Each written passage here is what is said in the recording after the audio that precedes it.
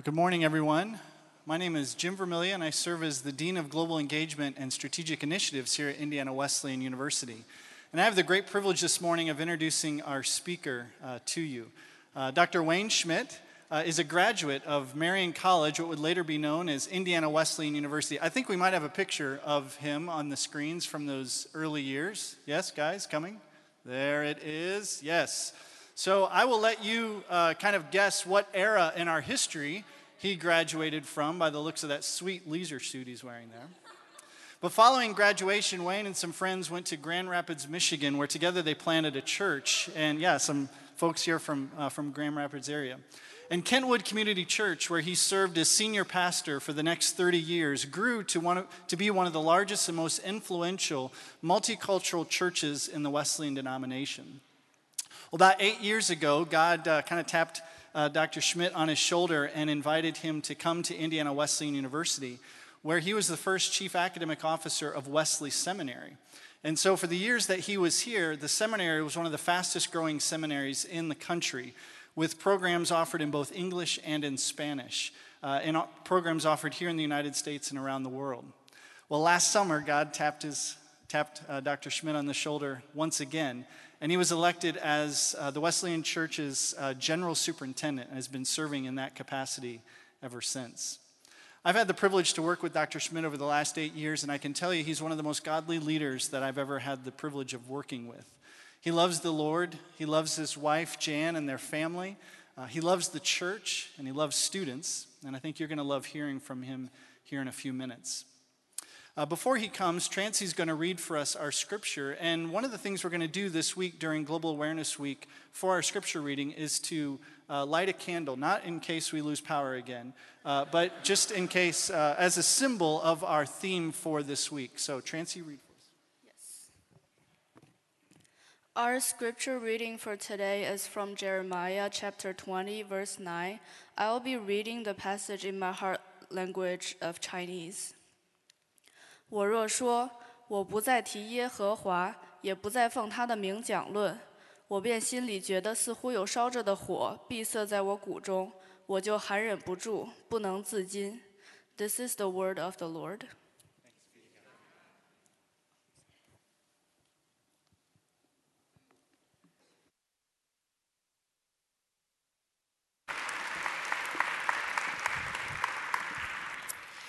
Well, I need to start with a confession this morning. I am a bit of a pyromaniac.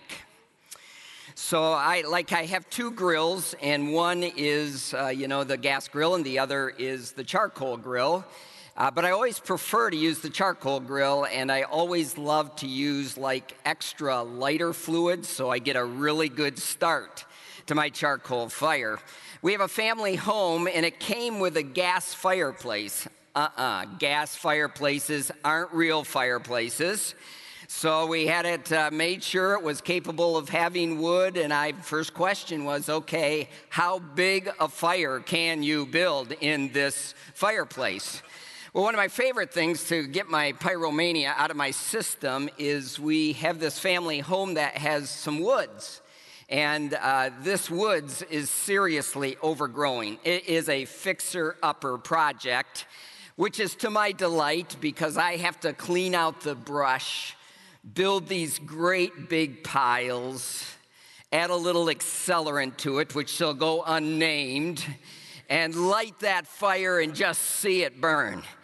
So I am particularly excited about the theme this week and the verse that we're going to explore together. You've already heard it read for you. It says this, but if I say, this is Jeremiah, I will not mention his word or speak it anymore. His word is in my heart like a fire. It's a fire that's shut up in my bones. I am weary of holding it in. Indeed, I cannot do it.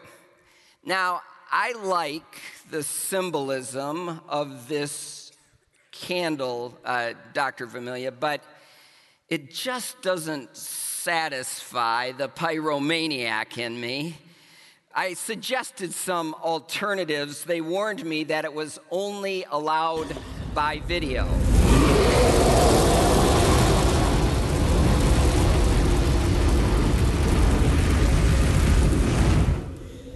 Well, the Risk Management Committee found out about it, and thus we have the candle here with us today. This is a very powerful passage, unique to Jeremiah.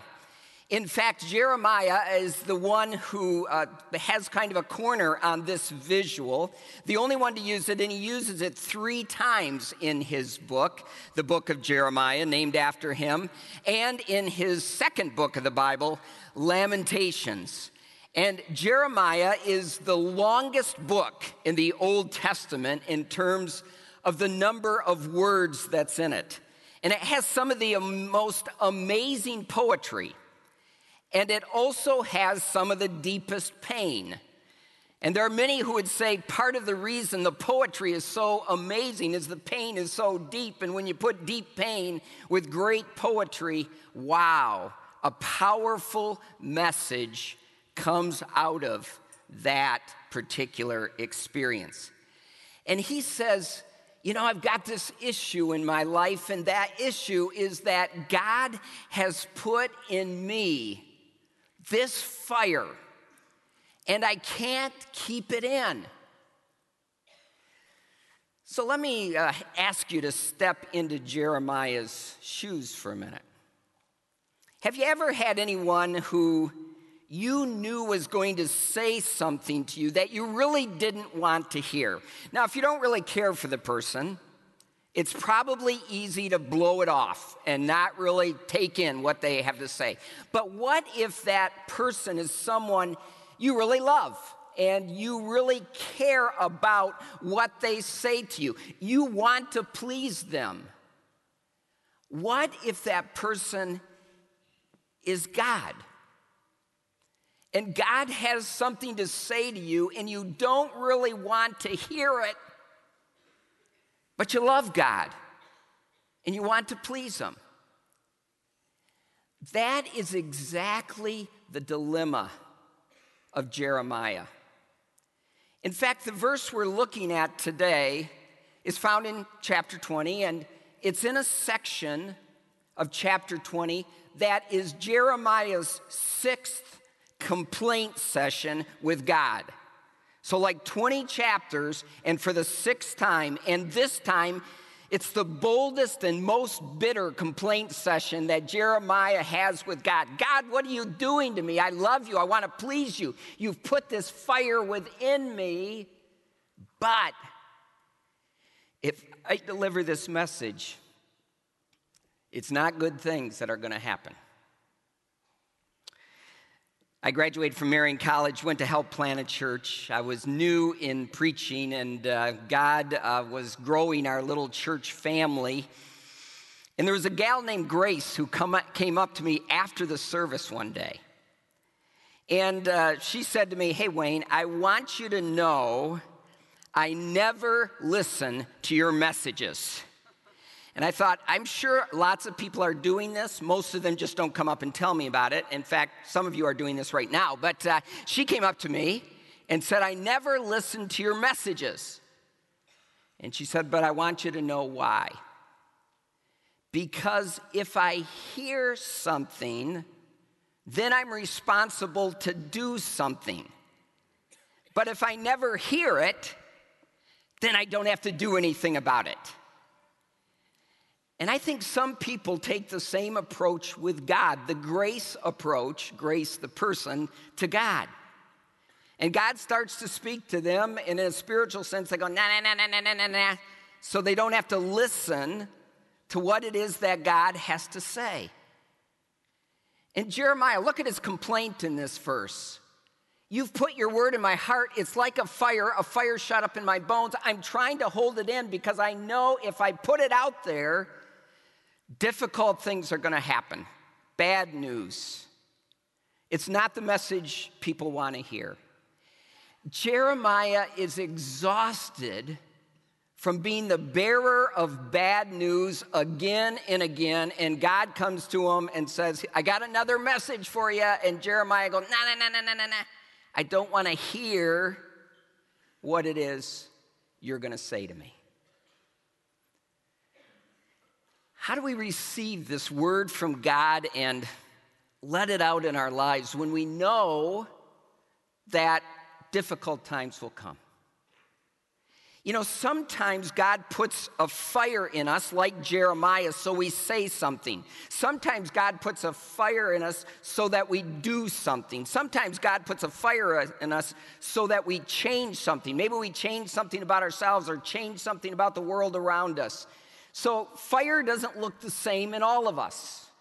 It varies by our personalities and our places in life. It also varies by the purposes that God has for it in our lives. And Jeremiah has this fire in him because, as the verse makes obvious, he is to change something through the message that he gives. And he's going to take heat for it. You know, I was thinking about it, and I think it kind of looks this way. Whoops, I skipped ahead one there. Often when we say the things that aren't popular, we might get a little criticism. If it goes further than that, we might experience rejection. People shut us out. They avoid us.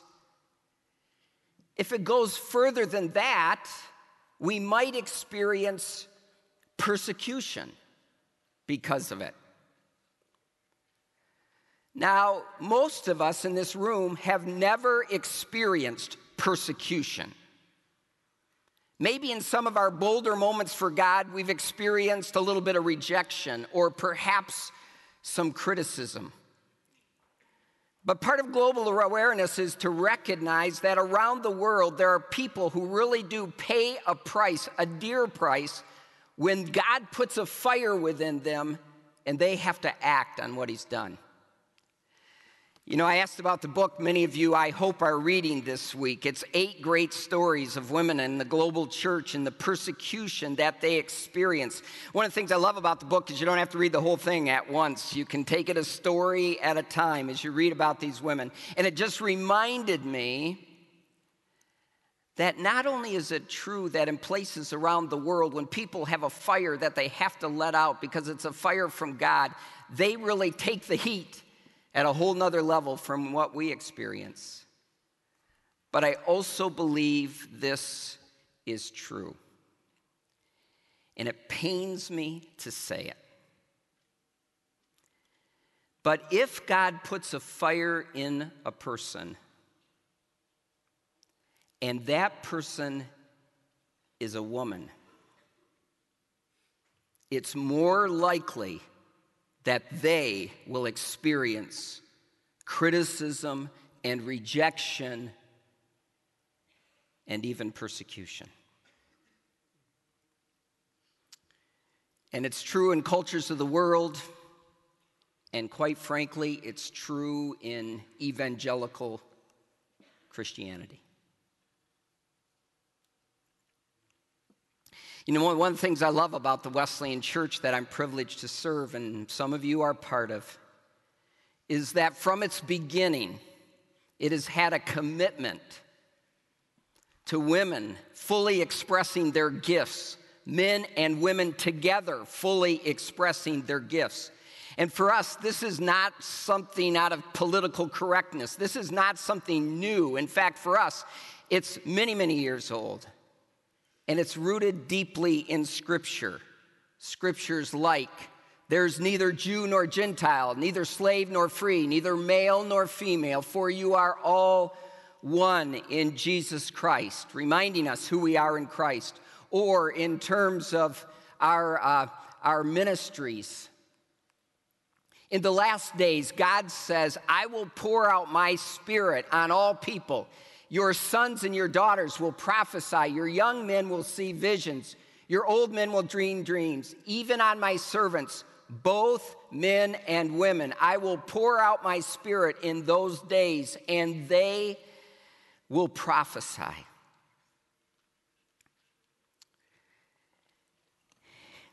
The Wesleyan Church, this may interest some of you, in 1848 hosted the first gathering for women's rights. You know what the focus of that gathering in a Wesleyan church in Seneca Falls, New York was focused on? Women could not vote, and they could not serve an elective office. And we as a church said something's not right about that in light of the scripture. And it was in 1861, about 13 years later, that the first woman was ordained in the Wesleyan Church. This is at the time of the Civil War, if you think all the way back to when that took place. She was not only the first woman to be ordained by the Illinois Conference of the Wesleyan Church, but she was also the second woman that we know of to be ordained in North America.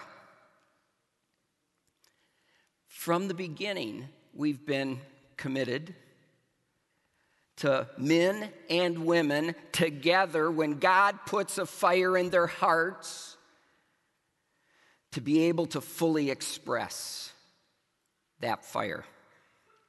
You know, one of my favorite books recently is The Radical Wesley. We are the Wesleyan Church. Indiana Wesleyan University is part of that church. It goes back to people like John and Charles Wesley in the 1700s and their parents, Samuel and Susanna. The story is about Susanna, who was an amazingly gifted woman, and her husband loved it, but he wasn't sure what to do with it. Samuel was an Anglican priest who often had duties for the church that took him away from his local parish, and when he was gone, his assistant, Mr. Inman, would fill in for Samuel. Now, Samuel wasn't exactly the kind of communicator that would please a crowd, and Mr. Inman was one step lower than that. So when he was gone, things really kind of took a dive in terms of the attendance in the morning worship service and the evening worship service. And Susanna, his wife, says, I've got to do something about this. I just can't stand by while things take a... So she starts for her family, which was large. It was a good core group for a church plant. She starts this Sunday evening service in her home. The meeting grew out of a family devotional time Susanna held on Sunday evenings with her children. A few neighbors asked to attend, then others, so that the group soon grew from about 30 persons to more than 200. Now that's a good group home in a group. At these gatherings, Mrs. Wesley would read a sermon, would pray, would talk with people who came.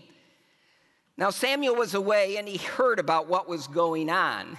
He liked the idea of people meeting in homes in theory, but he wasn't all that excited about it in practice because he objected to these home meetings because they were led by a woman, his wife. Might cause him some embarrassment, might be seen as separatist. Susanna, his wife, writes 2 masterful letters.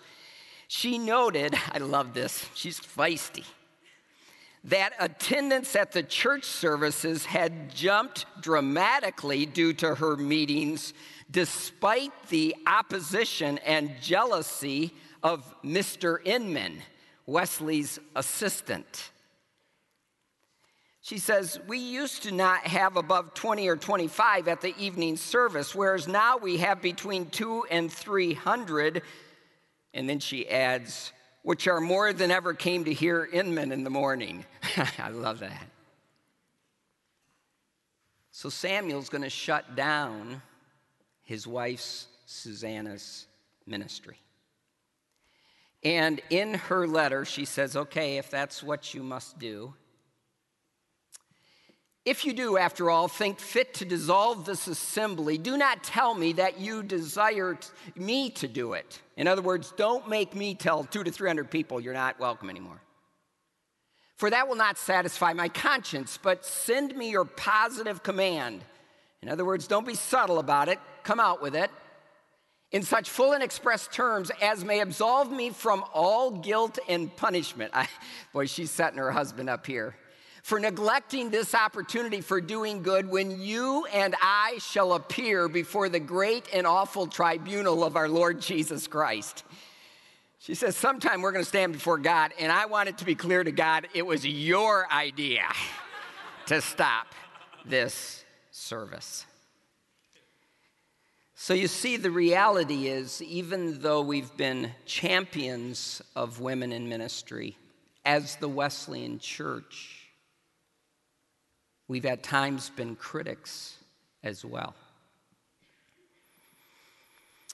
When I was privileged to serve at Kentwood Community Church, we had a woman on our teaching team, Kathy, and no one ever left the church because a male got up to speak. But boy, did she take heed as a female that I never had to take. I walk alongside a woman in ministry, an amazing pastor. Her kids are part of this university family,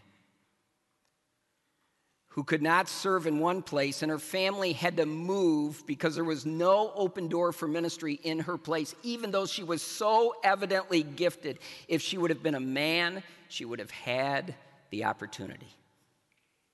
And she moved to a church that was struggling. And guess what? In a short time, that church has quadrupled. People are coming to Christ almost every week. Baptisms are happening on a regular basis. And I got to tell you, I did one confession. I might as well go for a second one.